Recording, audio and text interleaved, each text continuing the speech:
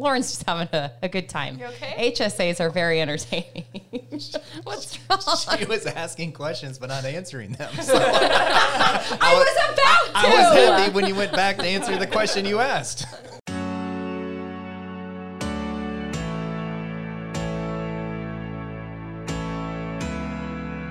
Welcome to Retiring Today, the podcast that guides you to and through retirement. Today's show, mysteries, myths, misconceptions of Medicare. Another M word.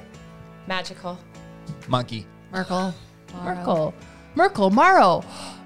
We have Lauren Merkel with us in the podcast today, of course. He is a certified financial planner. And Anna Marie Morrow. She's the director of Medicare. And I promise I won't accentuate every single M, but I'm going to do it a little bit because we're talking about Medicare today, the big M word in this podcast. But I want to go back. Okay. 3 out of the 4 of us in this room are children of the 80s. And do you guys... Thanks for singling me Barely out. made it. No, like we were in school in the 80s. We were in elementary school. that's what 3 you're of the 4 of us were kind of, I was born actually technically in the 70s, the latter part of the 70s, but children of the 80s. Like we grew up, we were in elementary school in the 80s. And Anna Marie, I know that you were not educated in the Midwest. You, in the 80s, where were you at? The 80s, I was on the East Coast, West Coast, and then overseas. Okay, so I don't know what they were doing in the East Coast, West Coast, or overseas in the 80s. But Merkel, stay with me here.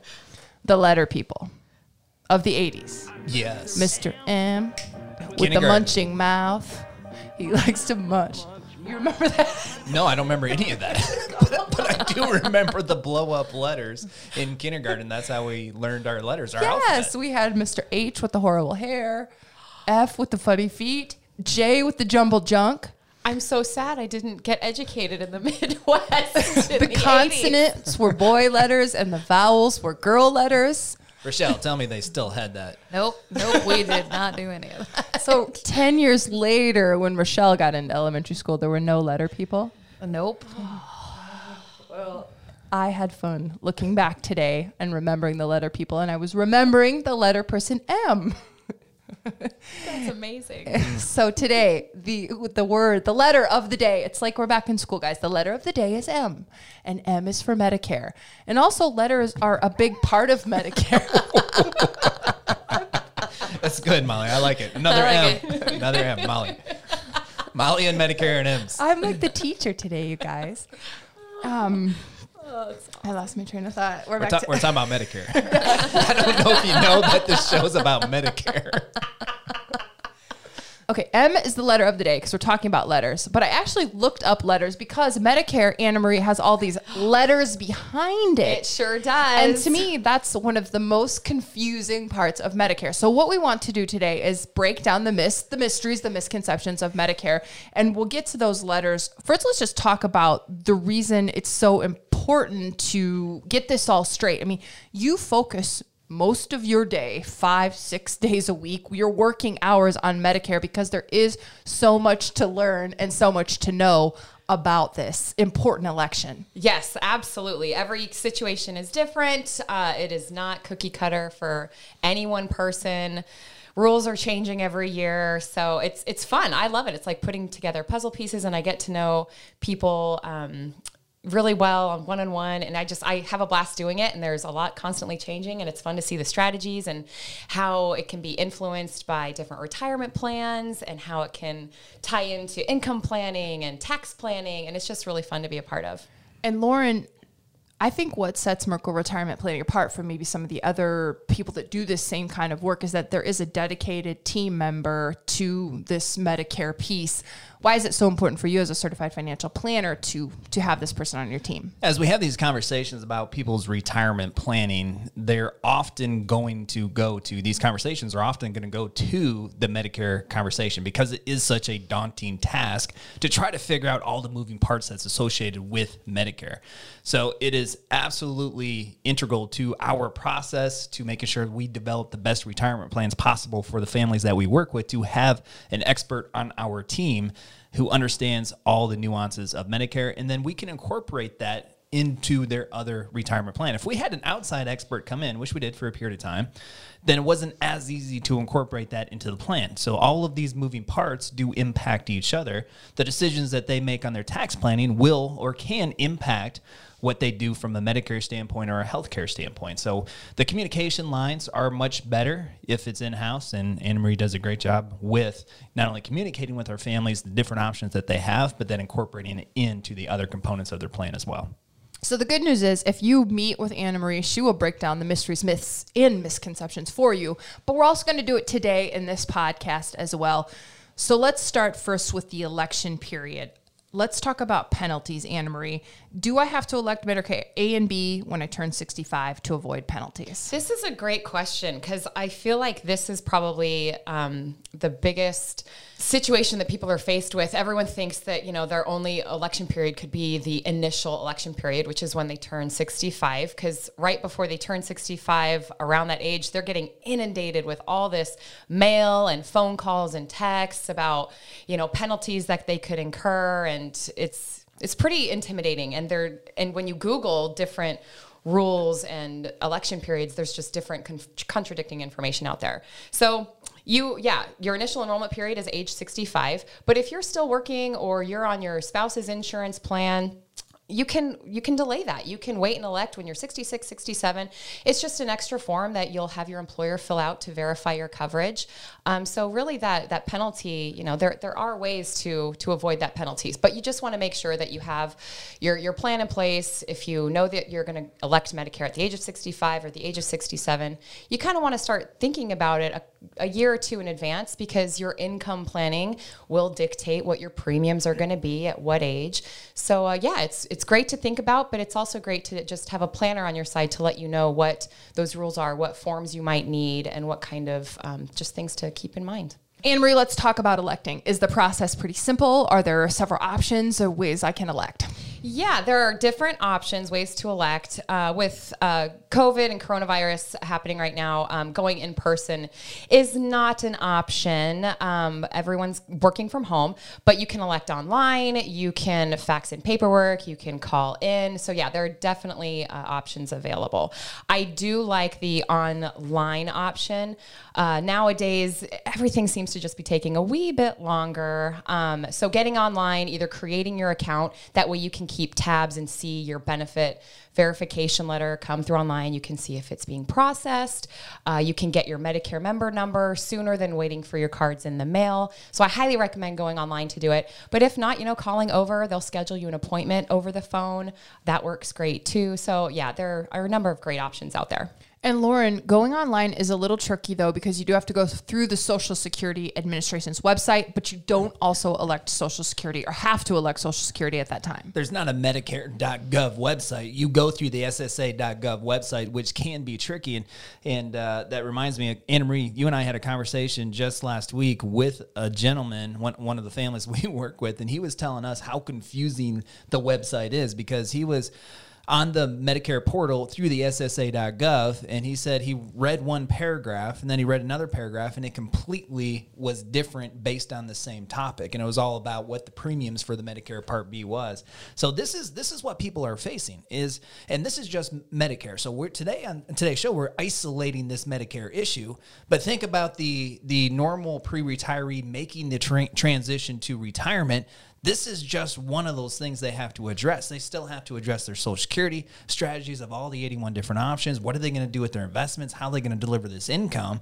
So then, as Anna Marie mentioned, when they're age 64, a year prior to being able to elect, they start getting bombarded with all this collateral information, whether it's from the email sources or text messages or phone calls or through their mail. They get all this information. Now it's incumbent upon them to sort that out in the midst of the fog of all these other decisions that they have to make. Mm-hmm. And that makes it extremely challenging as well. And then they fight through the mess of maybe some misinformation or maybe something that's misinterpreted. It just makes it extremely difficult. And that's why for our families, we will file for them. We'll file for their Medicare. We'll file for their Social Security. If they're filing for both of those at the same time, we can do it at the same time. It's much easier for Anna Marie. It's much easier for us because we do this every single day as opposed to one time throughout the course of your life.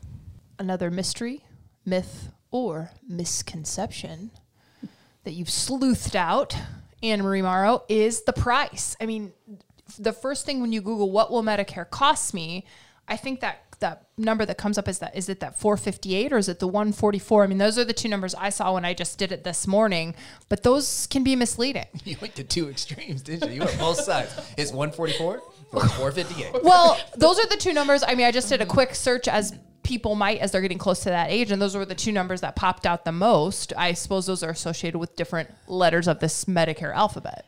Those are all associated with Medicare Part B, and you have both sides of the spectrum. So you caught them both, which is a good thing. Well, and then when I Googled it the other day, I got the Part A and then $1,400. So you're right. You'll see different prices every time you Google. I guess it's whatever's trending. But what's interesting, so that's why we get into the supplement conversation, because when you do Google what does Medicare cost, you'll see that, Part A premium, that Part A deductible, and then Part B deductible and Part B premium. But they're predicated on your work situation, how many years you've worked, and your income ranges from years previous.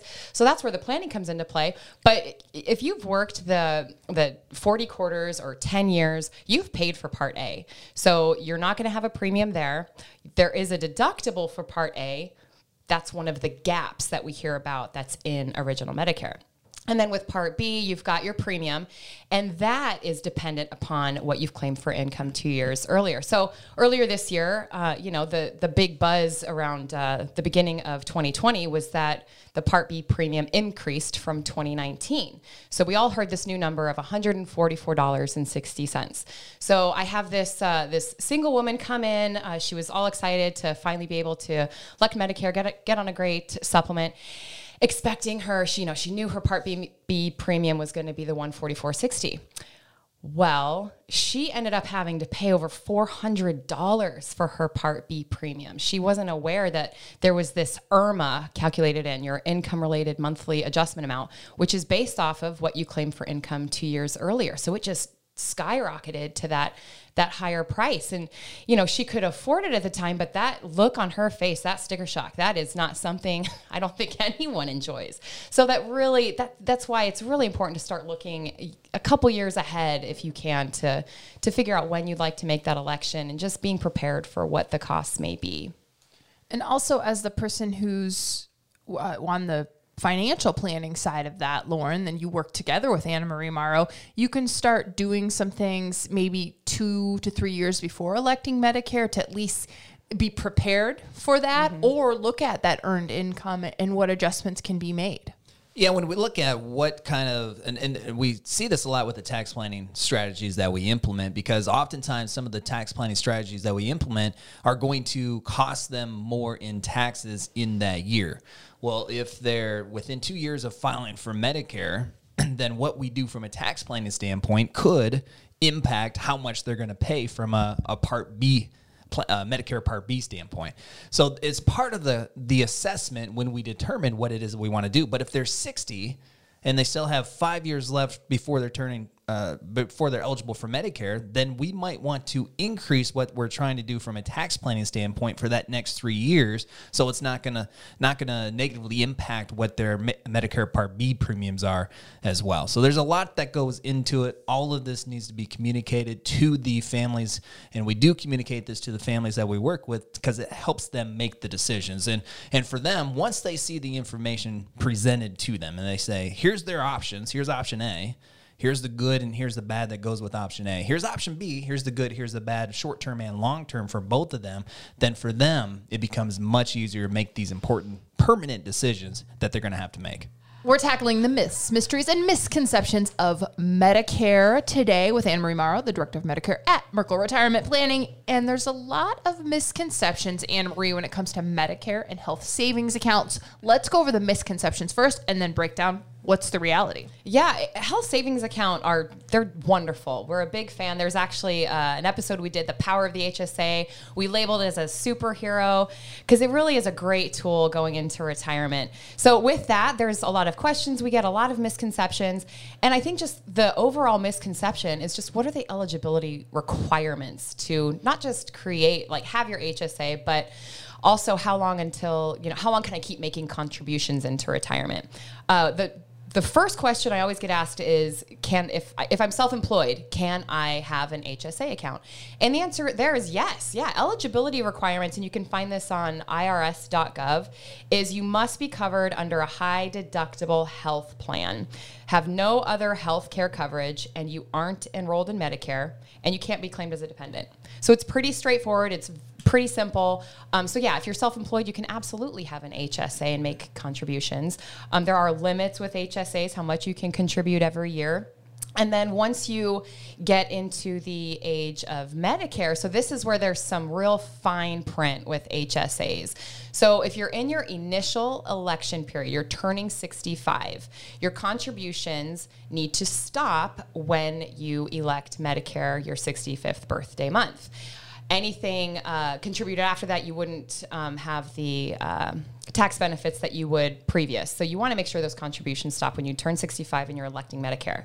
Now, let's say that you're not electing Medicare at the age of 65. You're turning 67, 68, whenever you're planning to retire. So this is where the fine print gets pretty interesting. So your contributions need to stop 6 months previous because your Medicare A, after you turn 65, goes retroactive 6 months. But it's not 6 months from when your Medicare A and B or your Medicare B starts. It's 6 months prior to the date you actually make your application request. Like you put in your application, you want your Medicare B to start this month because your A goes backwards from the month you apply. So let's say you want your Medicare B to start in September, and so you put in that request 3 months prior to that. Well, 6 months prior to that 3 months, so you're looking at probably 9 months. This is a lot of math. That's when you want to make sure your contributions stop. So there's some real fine print that goes in there. But I need to have a chalkboard. Yeah, no, I mean, you did wonderful on the math. That was good work. But there's probably some people out there listening who just realize they're making contributions and they probably should not be based on that math that you just explained. Right. So what if, for the people out there who are making contributions, just came to the realization they shouldn't be, what can they do now? So as long as you get this done before you file your next taxes, you'll just need to take out the contributions that you made. And also if it's invested, you'll also want to remove any gains to avoid any back taxes or penalties. And there is just simple forms you can fill out. It's a pretty simple process. But the importance is they need to take out the excess contributions and then the gains. Correct. That's the most important part. Correct. Before they file their next year's tax. Yeah. Yep. Good. Anna Marie has been talking about the health savings account or the HSA, and I don't want to gloss over that because it's a really important point that we want to make. We've done a whole TV show on it. We've done a podcast on it. We call it one of the superheroes that can supercharge your retirement. So go to YouTube, search Merkle Retirement Planning. You can look for the television show that we did on it. And Lauren, why do we call it a superhero? We call it a superhero because the superpowers that it possesses are like none other when we look at the different options people have to save money for healthcare expenses. What I mean by that is the contributions that go in are tax deductible, which means they're not paying taxes on those. The money grows tax free, and if you take it out and pay for a qualified medical expense, then those distributions come out tax free. So it's a triple power tax benefits that really makes this superhero so special. So these letters, they do go behind Medicare. There's Part A, there's Part B, but then there's a whole bunch of other stuff. And I got to think that that's one of the big mysteries, misconceptions, and myths of Medicare. Yes, those letters. So like I mentioned earlier, with A and B, when you Google the costs, you'll see those big costs of the Part A deductible, $1,400. And then if you look at what A and B covers, the hospital and the doctors, you're only covered up to a certain number of, let's say, days in the hospital. And then you're responsible for 100% of that. There's no deductible. There's no out-of-pocket maximum. So that's where these letters come into play with a traditional supplement, otherwise known as Medigap. You've got your Part D drug card. You've heard of Plan F, Plan G, Plan N, all these great letters. So they fill in those gaps that we see and hear about in original Medicare of A and B. So the biggest thing that we're faced with these days is the introduction of the Advantage, the Medicare Advantage plans, otherwise known as managed care. And so I always hear, well, what's the catch with these? Because nowadays we're seeing these Advantage plans with no premium or very low premiums, and then all these extra bells and whistles of gym memberships and things of that nature. So that's the biggest misconception is, well, is this real? Like, how can this be a thing? Where do they get their funding from? That's not, legit. But what's interesting is Medicare Advantage plans, all these payments that we're paying into all these years for Medicare A, and as you continue to pay your Medicare B premium, the government is actually using those funds to subsidize these Advantage plans. So they're getting funded from the government, which allows Medicare to monitor and make sure that you are getting the same or better care as you would a traditional supplement route. So that's how they can afford these bells and whistles. And everyone loves these plans. It's saving billions of dollars in fraud, waste, and abuse that we see with traditional supplements, because traditional supplements, those letters, it's an open network. You have unlimited care. You can, get the care you need. But yeah, the biggest misconception I hear is, well, what's the deal with these Advantage plans? What is this? Why is this so, such a great benefit? There's got to be like some kind of trick to it. So if I'm getting all this information in the mail and I'm seeing these supplements, so I'm seeing these letters, how do I know if it's one that's subsidized by the government or if it is one of these private carriers who may or may not have a good product for me? So Advantage, if they're marking themselves as an Advantage plan or traditional supplement, they are being regulated by the government. Okay. That's how they're getting their funding. Whoever the carrier is, they have to have a certain star rating to show you what kind of level of customer service they're providing and information they're providing. But again, that's why it's probably good to have, an agent on hand, a planner on hand to make sure that this is what works for you. Because another thing I constantly hear is, well, I know so-and-so, a friend of mine is on this plan and she's getting this or not paying that, or this is how much that costs. Well, it does vary by county. It does not vary by state. So you really also need to make sure that whatever county you're in, you're getting the best option for your situation, because it could be completely different from someone who's just in the next county next to you. That's a family member or a best friend. And when you say it, do you mean the coverage, the cost, all those things are regulated by county, and that's something the federal government dictates that the counties? Well, the plans. So the government dictates the plans, the Okay. carriers and the plans. And the plans just vary between each county. Switching plans, Anna Marie, a lot of mysteries, misconceptions, and myths surrounding that. Yes, I hear all the time, well, can I just switch back and forth? Like, Advantage plans are great. They have this, low, if any, premium. But then I also like the security of the traditional supplement route where, I have the premium, but I can go as many times as I need to. If I'm having a health catastrophic event, can't I just bounce back and forth? The answer is no. This is so important. I can't make this more clear. So if you want to start off at a Advantage plan because you're young, you hardly go to the doctor, you're feeling pretty confident that, you won't need to pay your out-of-pocket max, whatever that might be for the year. But then a few years go by and you start feeling like, okay, well, maybe, it's starting to increase how many times I need to go see my Health is declining. Yeah. And you're like, maybe I should look at switching to a traditional supplement and just have that security. Well, this is very important. If you remember nothing else I say today, just please keep this in mind. If you do want to switch to a traditional supplement after you have been on an Advantage plan for more than 1 year, you have to be underwritten, meaning you have to be able to answer health-related questions. So if you wait to where you've had a catastrophic health event, you might not be able to switch to that traditional plan. So what I like to do, what I like to just let people know if they're really just excited about this Advantage plan, I just like to follow up with them within like maybe 6 months, because you can try it out for up to 12 months and see if it's a good fit. Make sure you're comfortable. So I like to just check in at that 6 months period, make sure, they're not up all night worried, but that they're comfortable and they just like how it's going, and then make a decision from there. So obviously prescriptions, a big piece of the puzzle for people as they're trying to pay for those as they move to and through retirement. So how does this work with Medicare? Yes. So Part D, that is the letter that we hear of pertaining to your prescription drugs if you go the traditional Medigap supplement route. And a lot of people that take the traditional supplement route, they are not aware that Part D also has an IRMA attached to it. So just like your Part B, it's dependent on what you claim for income 2 years previously. So that's just something also to take into consideration. Just not just your Part B, but also your Part D could increase as well based off of income. And also, another huge misconception is, I don't take medication. I'm not on anything. I'm healthy. So I'm just going to do the traditional supplement plan G, for example, and not worry about my Part D.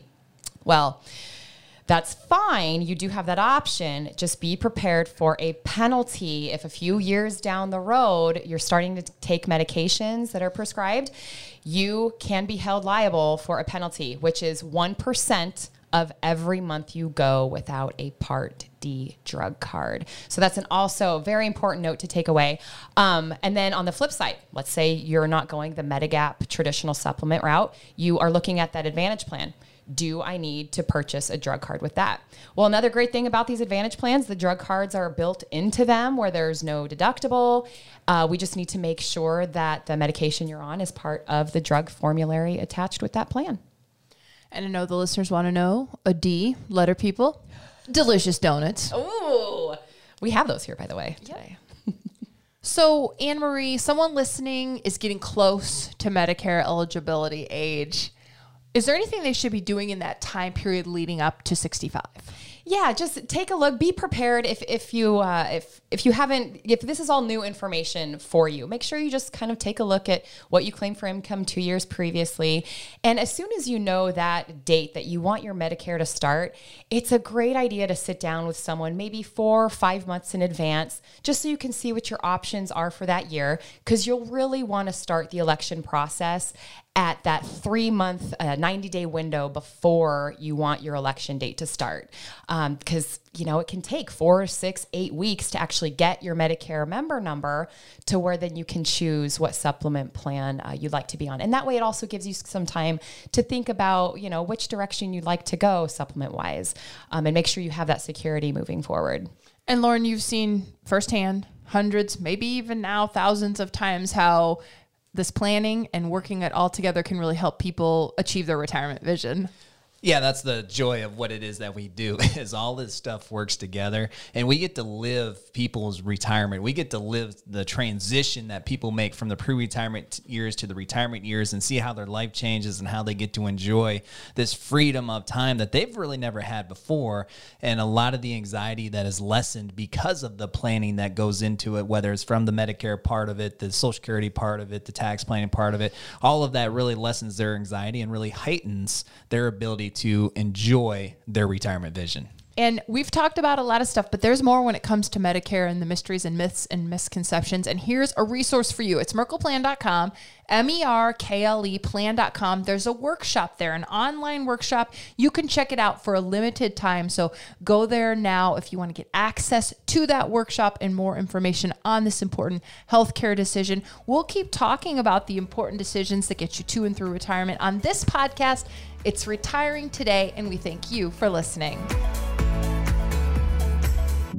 Merkle Retirement Planning is an independent financial services firm helping individuals create retirement strategies using a variety of investments and insurance products to custom suit their goals and objectives. Any information discussed in these shows is for educational purposes only and should not be construed as investment, tax, or legal advice. Investment advisory services are offered through Elite Retirement Planning, LLC. Insurance services are offered through MRP Insurance, LLC.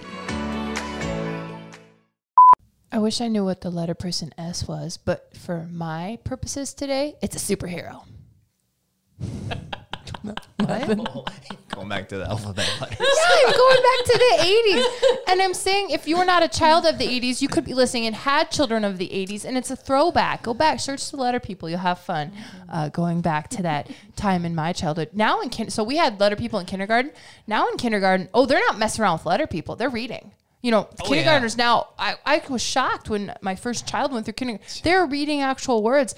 I remember napping in kindergarten. It was a half day in Iowa back then, too. We didn't mess around with a full day of school. Yeah, that's what I remember about kindergarten. It was half day, and I remember the letters. And as Jace was going through kindergarten, she already knew the alphabet at 3. They're so much smarter than we I are. know, and I was like, wow, we were so far behind compared to where kids are today. So we'll just talk about the letter people, but kindergartners now, they're not messing around with that. They're reading. Yeah.